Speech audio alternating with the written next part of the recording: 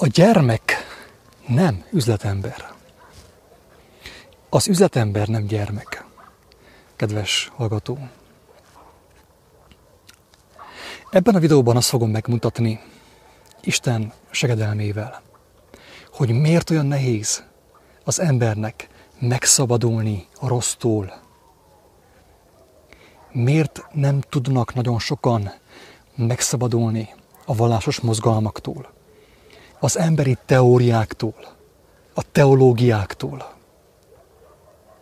az emberi elképzelésektől, az igaznak vélt hazugságoktól. Előviszont megkérem a kedves hallgatót, bárkit, aki ezt hallja, hogy küldjön nekem egy visszajelzést arra vonatkozóan, hogy hallatszik-e, amit mondok.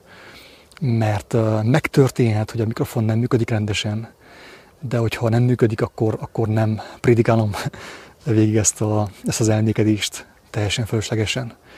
Úgyhogy ha valaki küld nekem egy apró kis visszajelzést, hogy igen, hallatszik, akkor azt megköszönöm.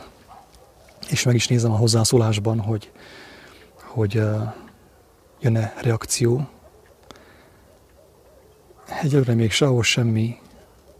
De mindegy. Én belekezdek, és legfeljebb, hogyha nem hallatszik semmi, akkor oké, működik. Köszönöm szépen, István. Oké. Tehát ott tartunk, hogy a gyermek nem üzletember, az üzletember nem gyermek. És hogy mi köze van az üzletembernek és a gyermeknek ahhoz, hogy miért nehéz az embernek megszabadulni a hazugságtól, bármilyenféle rossz szokástól, azt mindjárt hallani fogjátok. Van nekem egy rövidke jegyzetem arra vonatkozóan, hogy mit jelent az, hogy a gyermek nem üzletember, és az üzletember nem gyermek. A lényeges különbség a gyermek és az üzletember között az, hogy a gyermek nem felnőttektől tanul, nem a felnőttektől tanul. Míg az üzletember a felnőttektől tanul, a gyermek nem a felnőttektől tanul, hanem a lélektől, a mindenható Istennek a lelkétől szó szerint. Mert a gyermek jobban hallja azt. Főképp, aki igazán gyermek, aki még gyermek. Nem ok nélkül mondta Jézus azt, hogy ha nem válunk önokká, mint a gyermek, semmiképp nem fogjuk meglátni Isten országát. Tehát az az üzletember, aki a felnőttektől tanul. Az az üzletember, aki felnőtt. Az üzletember felnőtt is közben. Ő a felnőttektől megtanulta a felnőtti állapotot. Elleste, hogyan kell felnőni. A szó legrosszabb értelmében, sajnos. Hogyan kell megkérgesedni, hogyan kell bekeményedni, megszilárdulni. Ezt az üzletember megtanulta a felnőttektől.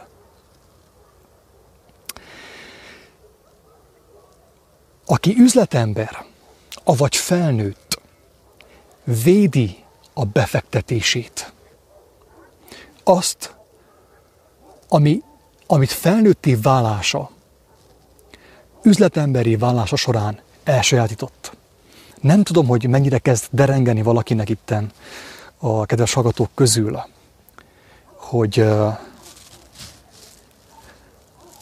hogy mi a lényeges különbség a felnőtt, az üzletember és a gyermek között.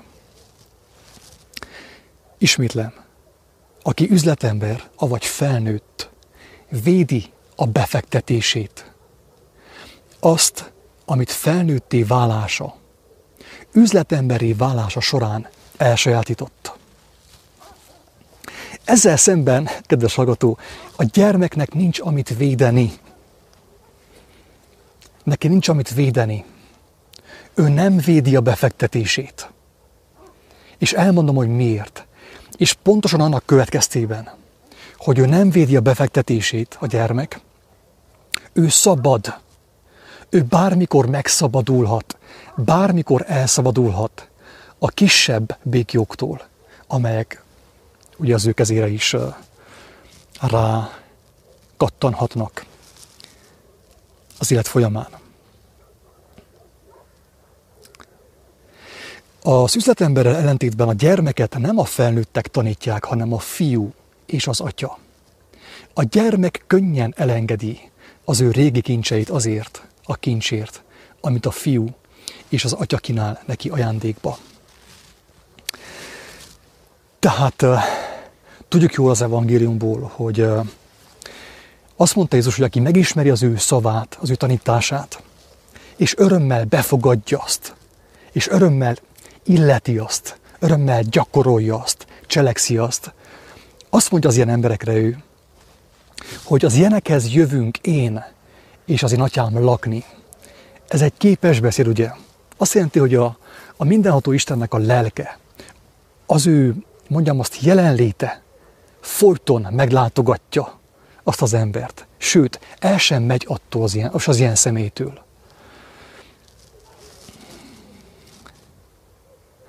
Az üzletember képtelen elengedni azt, amiért megdolgozott.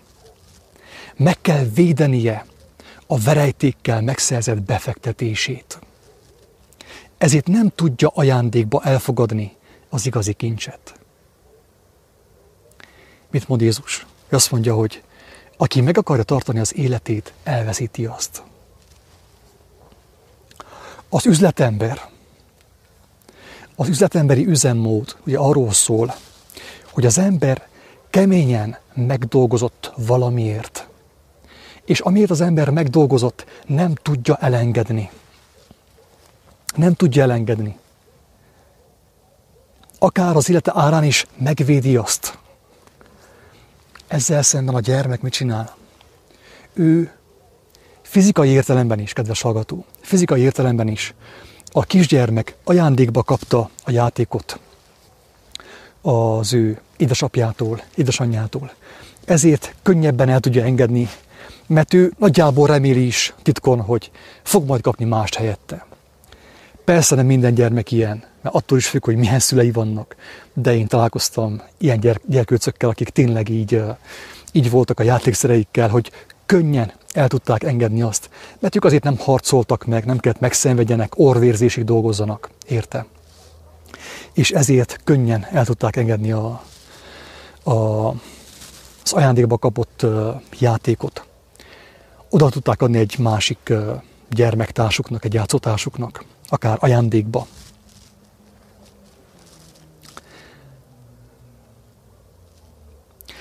Az üzletembert, kedves hallgató, azzal tévesztette meg a világ, hogy meg kell dolgoznia, meg kell fizetnie a kincsekért.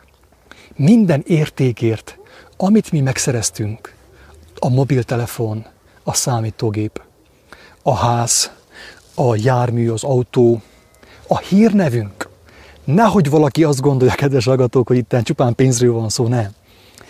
Amikor én arról beszélek, hogy üzletember, meg gazdag ember, én folyton hangsúlyozom azt, hogy nem csupán arról beszélek, hogy valaki anyagilag gazdag, hanem arról is beszélek, amikor valaki meg van gazdagodva olyan információkkal, amelyek terhelik az ő elméjét, az ő lelkét.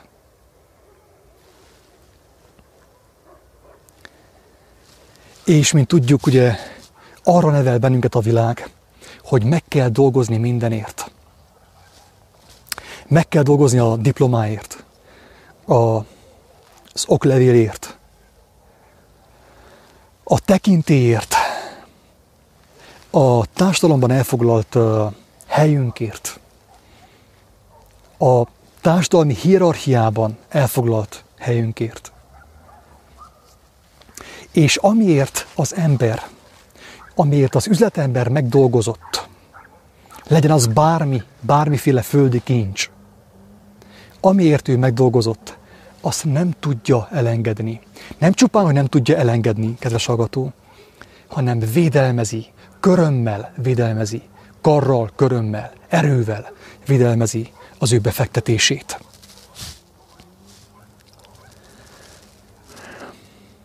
Tehát azzal lett megtévesztve a felnőtt társadalom, amely képezi folyamatosan az üzletembereket, a felnőtteket, hogy meg kell dolgoznia, meg kell fizetnie minden földi értékért, minden földi kincsért.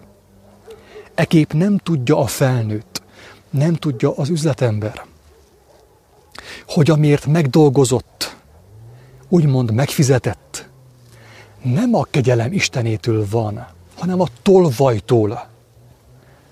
Aki ismeri az evangéliumot, János evangéliumát, tudja, hogy Jézus a beszédében a földi szellemiséget, az elbukott szellemiséget tolvajnak nevezi. Azt mondja, hogy akik előttem jöttek, azok mind tolvajok és rablók. A tolvaj nem egyébért jön, mint hogy lopjon, öljön és pusztítson. Én azért jöttem, hogy életük legyen, életetek legyen, és bővölködjetek. Ezt mondta Jézus. Sajnos ezt úgy értelmezik nagyon sok helyen, hogy Jézus azért jött, hogy mi gazdagok legyünk, sok pénzünk legyen. Tehát a felnőtt társadalom, az üzletemberi társadalom nem tudja azt, hogy amikor ő elhitte, hogy meg kell dolgozzon mindenért, hogy gazdaggá váljon, elismerté váljon, hogy a többiek felnézenek rám, az emberek felnézenek rám, azt az ajándékot, vagy ezt a hiedelmet, mondjam azt, ezt a hiedelmet ő a megtévesztőtől kapta, a tolvaj szellemiségtől kapta. A gyermek még nem tudja, tehát úgy gondolom, ezzel én semmi olyat nem mondok, amit bárki nem tud leellenőrizni az ő elméjében, vagy az életben. Hogy a gyermek nem tudja azt, hogy meg kell dolgozni mindenért, meg kell küzdeni, meg kell harcolni mindenért. Ő nem tudja, mert ő még éli azt, hogy ajándékba kapja azt, ami igazán fontos számára, ami igazán értékes számára. De később megtanulja ő is a felnőttektől, hogy hogyan kell üzletemberi válni. Hogy meg kell harcolni, és meg kell dolgozni mindenért.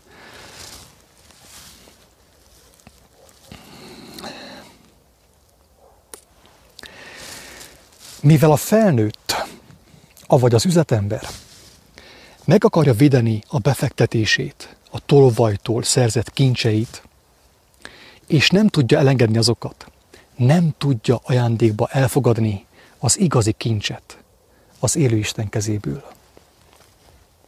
És ezzel elmondtam mindent. Elmondtam azt, hogy nagyon sok ember miért nem tud megszabadulni a vallásától, a vallási dogmáktól, a vallási hierarchia vezetésétől, az elbukott emberi gondolkodástól miért nem tud megszabadulni. Azért, kedves hallgató, mert nagyon sokat investált ő abba, hogy ahhoz tartozzon, ahhoz a felekezethez, ahhoz az emberi elképzeléshez, ahhoz a csoportosuláshoz. Ő gyakorlatilag megvásárolta azt, hogy befogadják őt abba a közegbe, abba a csoportba. És ahhoz, hogy egy ilyen személy tudjon találkozni az élő Istennek a valóságával, az ő igazságával, a legelső lépés az lenne, hogy egyáltalán megmerje kérdőjelezni azt, hogy amit ő mostanig kapott táplálékot, spirituális, szellemi táplálékot, az igaz-e vagy sem. Viszont itt ezen a ponton bejön egy nagyon kemény tényező a képbe, és pedig az, hogyha az ember megkérdőjelezi, hogy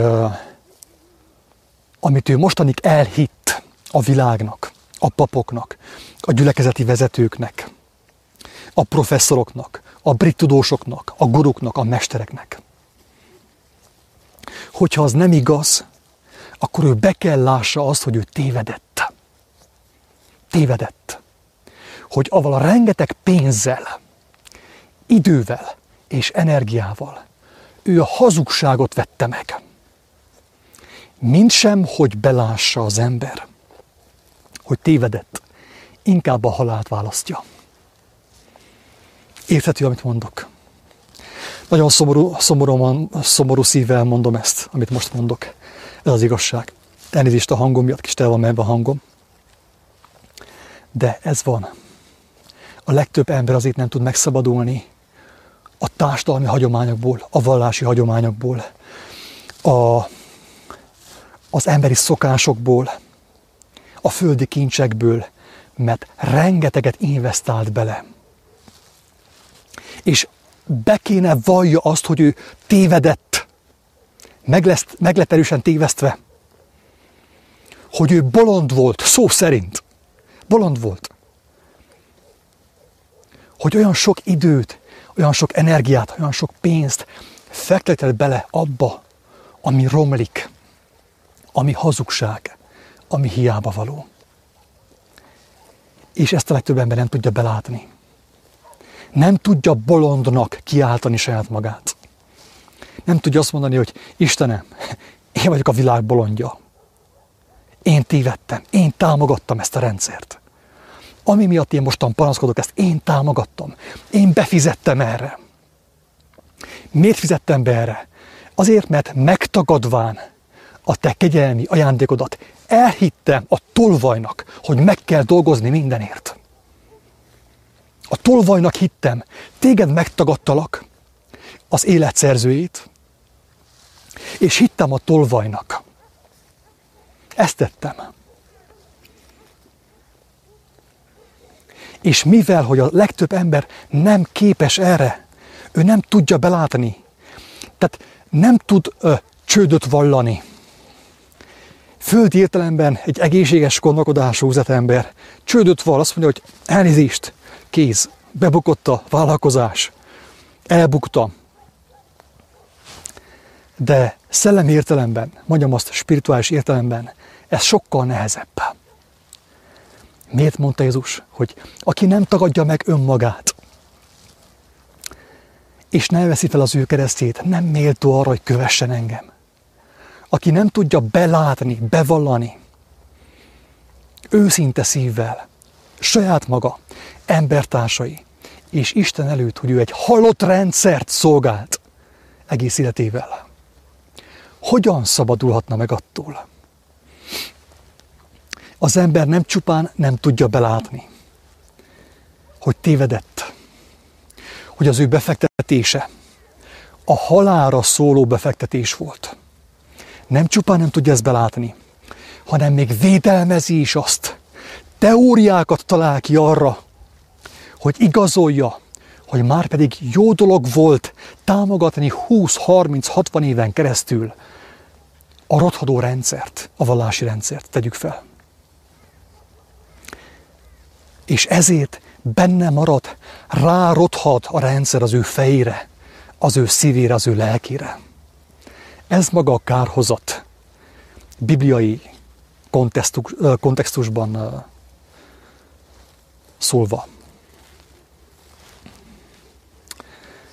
Érthető, hogy mi a különbség a gyermek és az üzletember között.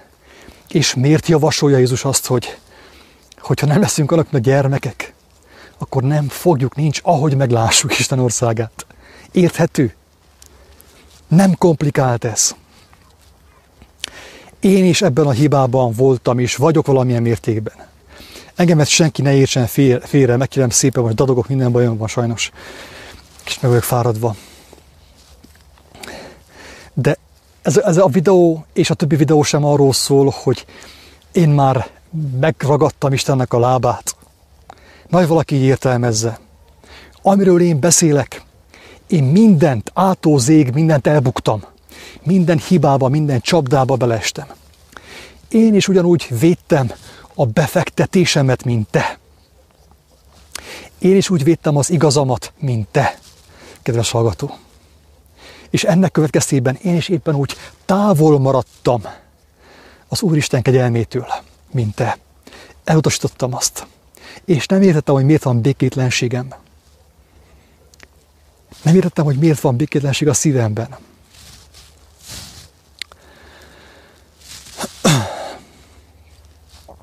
A gyermek A gyermek miért nem védi a befektetését? Azért, mert neki nincsen befektetése. A gyermek még abban az állapotban van, hogy az élet ajándék. De később az öregedő, a rongyosodó, a fájdalmakkal és a betegségekkel telítődő felnőttektől megtanulja a halált, a halál művészetét. Eltanulja azt, hogy meg kell dolgozni mindenért. Meg kell szenvedni mindenért. És ez valóban így van. Így van, mert ezt csinálja ő is. Eltanulta tőlük. Megtanulta a hamis igét. Megtanulta a halál igéjét gyakorlatilag. És szüksége van valakire neki is, hogy szóljon, hogy te, Pistike, hát amíg gyermek voltál, nem így volt, emlékszel, hogy milyen önfeledten játszottál. A gondviselő tenyerén voltál, futkároztál, meg volt mindenet. Nem kellett sóvárogj. Főképp akkor, hogy olyan családban születtél, ahol azért meg tudták adni a szüleid azt, amire szükséged volt ahhoz, hogy létezzél, ne kell éhezzél. Most megmutatnám egy néhány sorban azt, hogy mit mond Jézus, mit mondott az apostol arról, hogy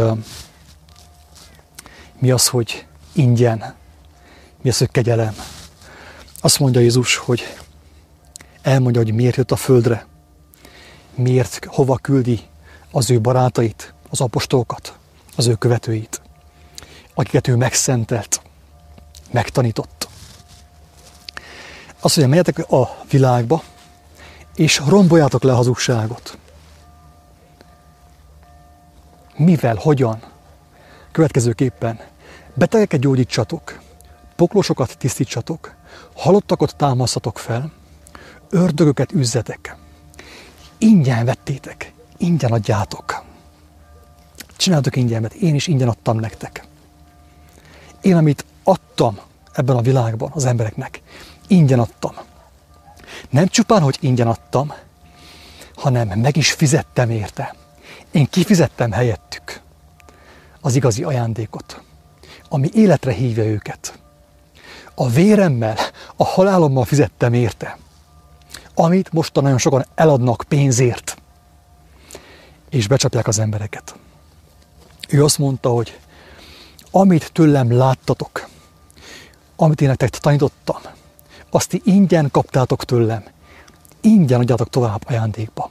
Ne féljetek, mert lesz egy tányér leves, lesz egy ink, egy nadrág, hogyha elszakad a régi. Emiatt ne aggódjatok. Ti csak cselekedjétek azt, amit én mondtam nektek.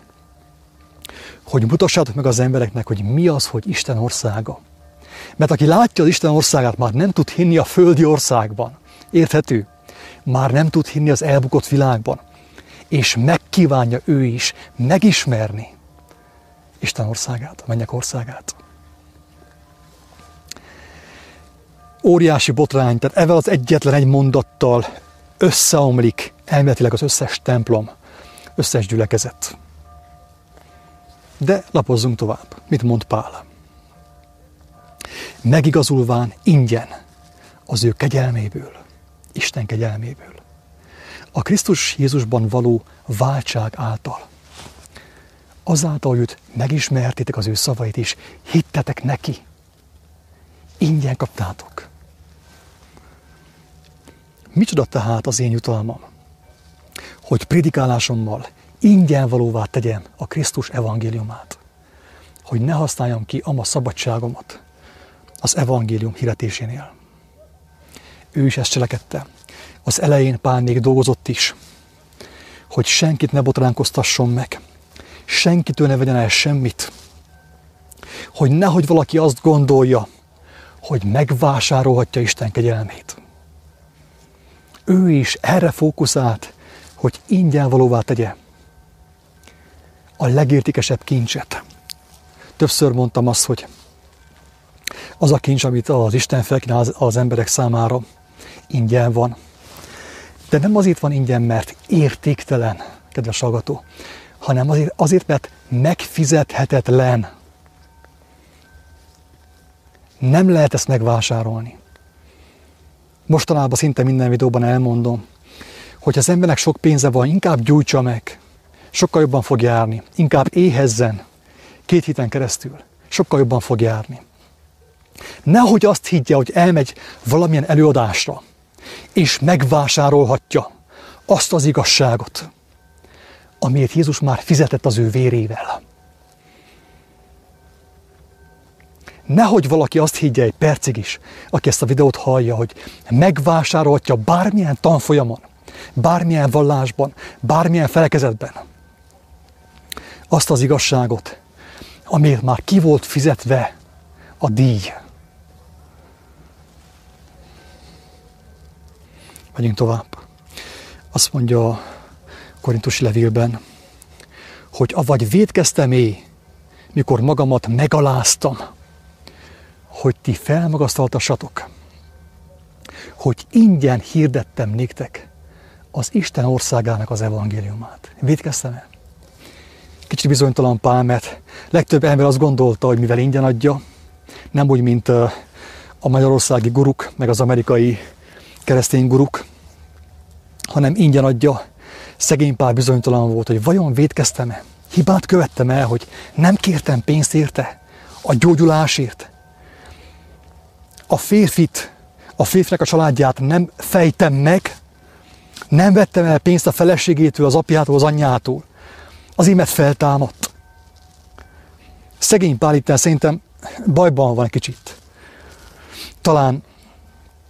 Talán szomorkodik, hogy mivel, hogy ingyen van, az emberek azt hiszik, hogy értéktelen. Nem kell senkinek, ingyen van. Inkább fizetünk érte. Inkább a szutyok munkát végezzük külföldön, Svájcban, Németországban, Amerikában. Bagóért. Hogy hazajöhessünk és azzal megvessük a hazugságot. Jó pénzen.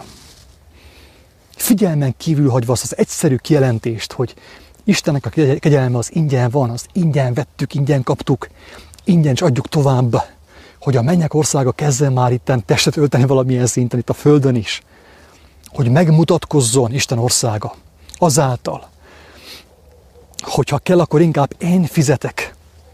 Mert azt mondta Pál, hogy áron is megvegyétek az alkalmat, hogy valaki hallja az élet szavát, az élethívó szavát, ami által ő is feltámadhat, és ami által megúszhatja azt, hogy az ő lelke teljesen tönkre menjen.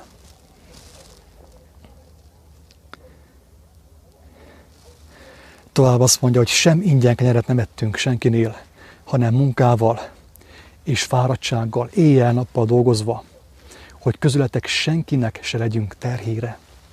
Ennyire fontosnak tartotta Pál az evangéliumot. Inkább fizikailag is dolgozott, hogy nehogy valaki azt gondolja, hogy ő pénzért prédikál, meg a megélhetését prédikál. Holott azt mondta Jézus, hogy méltó a munkás az ő kenyerére. Ne aggódjatok, mert lesz majd egy tányérleves. Nem kell ti attól féljetek. Nem kell most versetek és szántsatok. Mert meg lesz. Mert a kincs, amit ti kínáltok, az akkora olyan értéke vannak a kincsnek, hogy egy tányérlevesen majd futja. Jézus a Jelenések könyvében azt mondja, hogy és mondanékem, meglett. Én vagyok az alfa. Tehát Jánosnak mondta Jézus. János mondja ezt, hogy és mondanékem, meglett. Én vagyok az alfa és az omega, a kezdet és a vég. Én a szomjazónak adok az élet vizének forrásából ingyen. Ezt mondta Jézus Jánosnak. A mi dolgunk nem az, hogy megfizessünk, megdolgozzunk és verejtékezzünk az igazságért, hanem vágyakozzunk annak megismerésére, és minden más megadatik. Aki ezt tapasztalta, mint én is, hogy tapasztaltam, tudja, hogy ez így van. Ez így van. Ez nem miattam van így, nem az én ügyességemből van így, hanem azért van így, mert Isten azt mondta, hogy így lesz, ez így kell legyen. Egy lépést én tegyek meg az igazság irányába, a többit ő megteszi felém, de én mozduljak meg, és ne higgyem azt, hogy én megvásárolhatom azt, hogy én meg kell dolgozzak érte. Jézus 3 alkalommal mondta azt, hogy az igazság, ami a lelket meg tudja menteni, az embereknek a rothadó lelkét, a rothadó világgal paráználkodó embereknek a rothadó lelkét meg tudja menteni, az az igazság ingyen van. Ezt jól számoltam, ő személyesen 4-szer mondta el. Ezekkel a szavakkal, persze másképp is mondja, mert amikor azt mondja, hogy kegyelemből kaptátok, ugyanazt jelenti. A kegyelem ingyen ugyanaz. Ajándékba kapja az emberiség azt az igazságot, ami által az ő lelke megmenekülhet.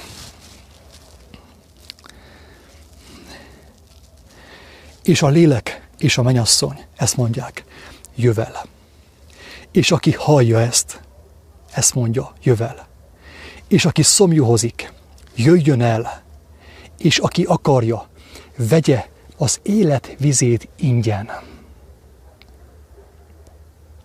Hogyha az élet vize ingyen van, kedves hallgató, akkor mi az, amit te megvásároltál? Most megkérlek szépen gondolkozz el saját magadért azon, hogy te miért fizettél pénzt, miért adtál a te életednek az idejéből, energiájából. Mit akartál megvásárolni? Mit vásároltál meg? Miféle vizet vásároltál meg te? Hogyha az életnek a vize ingyen van. Ugye milyen kényelmetlen kérdés ez? Így van-e? És ezt halván többen azt fogják gondolni, hogy ez megbolondult, ez megőrült. Miért kell azt gondolni, hogy én bolondultam meg, én örültem meg? Azért, hogy azt hihesse, hogy neki volt igaza, amikor ő folyton a stekszet nyomta a hazugságra, a perselybe, a gyülekezetekbe, a templomokba. Mert érzi, hogyha amit én mondok igaz, akkor ő bajban van. Akkor ő be kell lássa, hogy a hazugságot megvásárolta több évtizeden keresztül. De aki ezt hallja, és belátja azt, hogy ő van bajban, nem én. Mert megvásárolta a hazugságot, mert nem tudta, hogy az igazság ingyen van, ajándékban van az élő Istentől. Aki ezt belátja, az ember már megmenekült múlt időben, meg van menekülve. Mert belátta azt, hogy tévedett. Azt mondta Pál, akinek igazán voltak kincsei, feltétlenül anyagilag is gazdag ember volt Pál, és szellemileg még inkább. Ismerte a Tórát, ismerte minden bekezdést. Gamáliel lábánál tanult, ugye? És mégis azt mondta, hogy kárnak ítélek mindent, kárnak ítél mindent a Krisztus ismeretéért, mindent, tehát ő kárt vallott, megmondta, hogy az egész hiába valóság, minden hiába valóság, mindent kárnak ítélek a Krisztus ismeretéért, hogy őt megnyerjem. Ezt mondta Pál, aki igazán gazdag volt, jóval gazdagabb volt, mint én feltétlenül. Értelmes volt, földi értelemben volt értelmes, tele volt a feje földi tudományokkal, meg volt tanítva jó keményen, tele volt az ő éléskamrája olyan kincsekkel, tehát földi kincsekkel. Nagyon gazdag ember volt. És a végén azt mondja, hogy mindent kárnak ítélek, mindent, kivétel nélkül. Többé nem fogom védeni a hamis befektetést. Inkább bevallom, hogy az kár volt. Én a Krisztus kellett volna ismerjem már első perctől, hogy ne kínlódjak, ne vásároljak okleveleket, meg tekintét a rómaiaktól, a zsidóktól és mindenkitől, hanem inkább adjon nekem az Úristen tekintét, a Krisztus.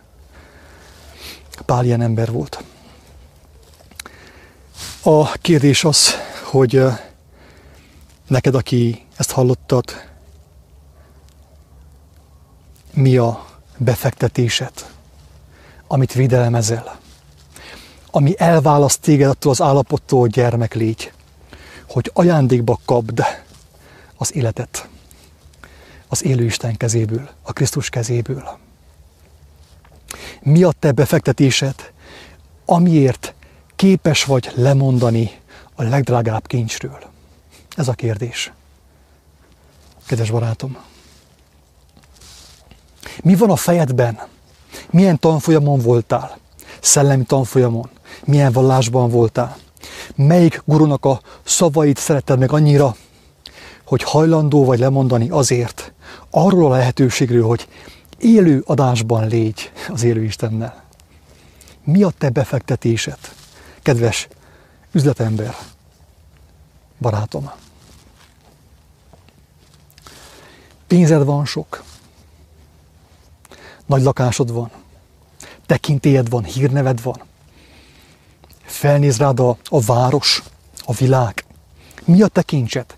Mi a te befektetésed, amit mindenáron meg kell védjél, és ami miatt nem tudsz odafordulni, ami miatt nem tudod magadat megüresíteni teljes mértékben, hogy az igazságnak a lelke töltsön meg téged, töltsön meg a szívedet.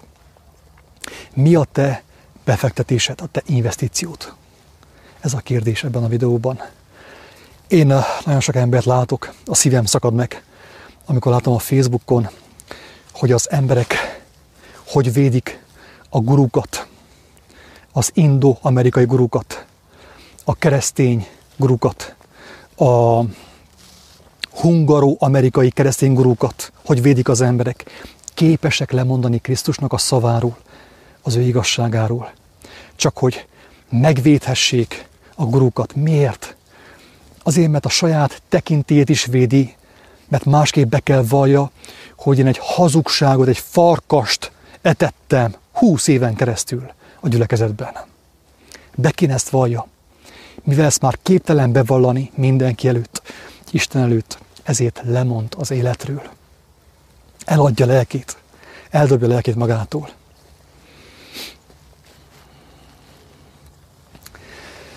Kedves hallgató, a gyermek nem üzletember. Ő nem üzletel, neki nincsen befektetése. Neki, a gyermeknek élete van ajándékba. Érthető? Amíg gyermek voltál, feltétlenül neked is volt olyan periódus, míg akkor is, hogyha nehézségek között nőttél fel, feltétlenül a te életedben is volt olyan periódus, amíg teljesen gyermek voltál, és érezted azt, hogy tiéd a világ, az élet ajándék. Nem volt semmilyen befektetésed, hanem ajándékba kaptad azt, amit kaptál. A gyermek nem üzletember, és az üzletember nem gyermek. Neki sok befektetése van, vannak oklevelei, diplomái, végzettsége, pénze van, telkei vannak, ingatlanjai vannak, tudománya van, hatalmas intelligenciája van, hatalmas lexikális tudása van a Wikipédiáról, történelemóráról, az iskolából, az egyetemekről, mindenhonnét. Tele van kincsekkel.